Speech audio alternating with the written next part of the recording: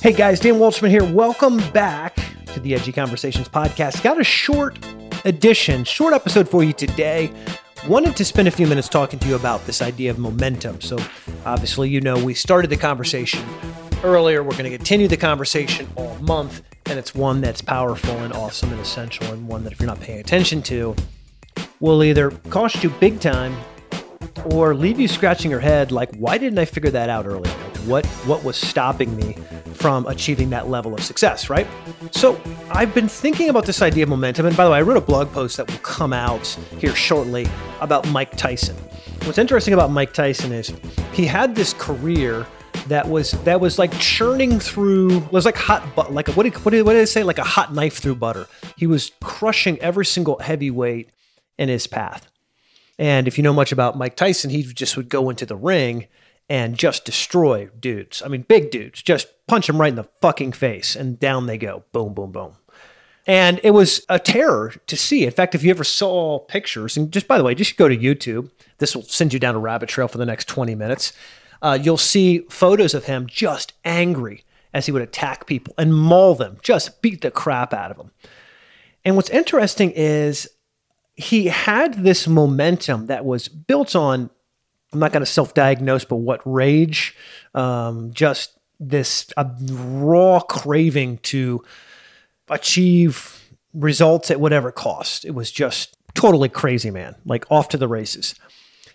And all of a sudden, Buster Douglas comes and steps in his way. And what's interesting, by the way, you got to read the blog post. Just go to danwalshman.com and you'll see the Mike Tyson post. I might even add it to the weekly newsletter. It's that potent. But in the middle of this journey, in the middle of this process, Mike Tyson goes to Tokyo because why not? You're going to travel the world. And he goes to Tokyo and he has this fight that changes the course, I believe, of his entire life. And here's what I mean by that. So Mike Tyson goes to Tokyo. I don't know what his record was to that time, but it was pretty devastating. I mean, he had destroyed people. And as he goes to Tokyo, I think it's like Tyson's back or something like that. The marketing for it was pretty pronounced. He goes there, he steps into the ring. Look, some people debate, was he in shape? Was he not in shape? Was it staged? I can't answer those questions. But what I do know is walking to the arena, James Douglas was a 42-1 underdog. And Mike Tyson, who they called Iron Mike, had won 37 fights in a row, all undefeated, unstoppable, just crushing dudes. Like I said, right in the face. And at the time he entered the ring, he had the WBC, WBA, and I think it was also the IBF title, which is basically all of them, right? So the undisputed and undefeated heavyweight champion of the world. If you're not sure what all that means, it means in every division of boxing possible, and in every country or region where that boxing is regulated or accounted for, he had beaten the best guys there. So basically the baddest mofo on the planet.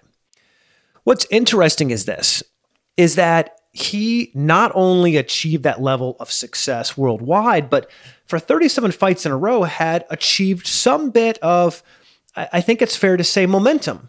Right? Momentum. He had this momentum. So he steps into this ring in Tokyo. And again, that they build the fight. Tyson is back.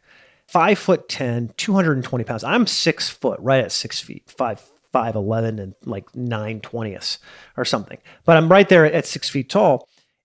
This is a guy who's 5'10", 220, pound for pound, greatest fighter in the world. And he lost. By the way, his previous fight, he had won in 93 seconds. Boom. Couple hits, bing, bang, boom. Carl Williams on the ground, face first, dead to the world, lights out. And what's interesting about this is that you would assume that Mike Tyson would be pretty much unstoppable for the rest of his career. But this is the lesson for you and for me.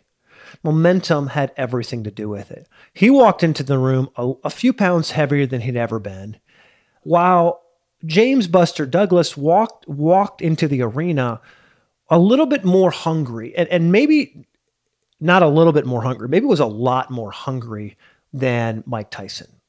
If you know the backstory, and by the way, go read that blog post and it'll bring tears to your eyes because it's that potent. His son's mom, his baby mama, had a kidney ailment and was slowly dying. 3 weeks before the fight, his own mother had died. So here's his mom died, his baby mama is dying. And on the flight over, he gets sick with some stupid stomach virus. So he's stepping into the ring hungry. Mike Tyson's stepping into the ring a little bit overweight. And this is the mistake that many of us make, is we discount the fatality, the deadliness of not being sharp. We discount the potency of allowing ourselves to kind of fall off the wagon a little bit, right? To not really care how successful we are, right? 37 fights in a row, Tyson had conquered everybody, crushed everybody, destroyed everybody. He's stepping into this ring. Momentum is down. Buster Douglas' momentum is up. And if you listen to the fights, and again, watch the video, danwalshman.com, go grab that blog. And you'll notice momentum's down while Buster Douglas' momentum is up. And even Sugar Ray Leonard, who was calling the fight for HBO, was saying that just things weren't clicking. It just wasn't happening. Like what he thought should be happening wasn't happening, and he wasn't successful. Now, here's what's interesting. That fight was the beginning of Mike Tyson's life as he knows it. Once he lost that fight, it felt like not only was he no longer the international champion, Buster Douglas was, but his whole life seemed to spiral out of control. Months later, he would be sent to prison on rape charges, which he denies, but still he would be sent to prison on rape charges for years. He would leave prison and could get back into fighting, but never have his stuff again. In fact, quickly he would fall into financial ruin and bankruptcy, hundreds of millions of dollars into debt. Get that, $100 million plus in debt. It's crazy. How could you even get in debt that far? But he did. And from that moment on, I mean, I think now if you watch Tyson, and by the way, if you go on Netflix, there's actually a special called Tyson. You can watch it. It's pretty awesome. But you'll see this kind of crazy crash landing. And I would say it all started here, him walking into the arena in Tokyo on February 11th, 1990. Now, I don't know that he knew walking into the arena that it was this life or death. I suspect he had no thoughts about when it would actually be. But the reality is it was very deadly. It was very, very deadly. And so deadly that, I think if he could kind of give himself a pep talk, he might say, don't blow it. Don't blow it, right? This is when, of all things, you need to be on your A game. This is when you do need to be inspired and motivated and driven. And so his whole life unraveled at this moment of reckoning.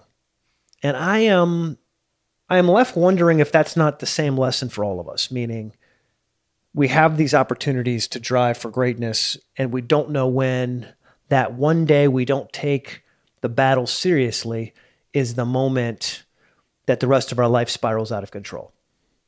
So what's the point of all of this?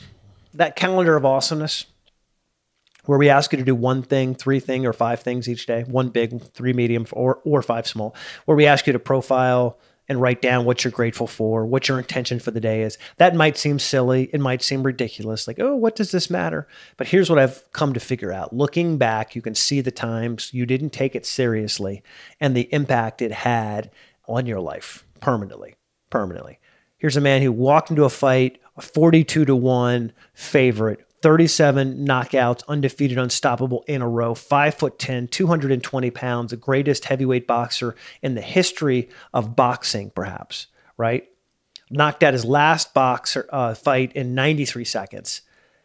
IBF, WBA, WBC title holder, and set in motion with his lack of preparedness and momentum, a trail of horror that to this day, I am sure he regrets.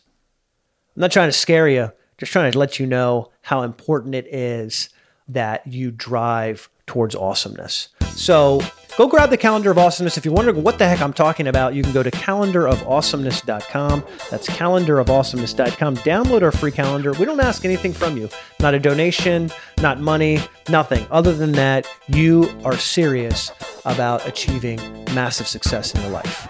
Till the next time, stay edgy. Be awesome.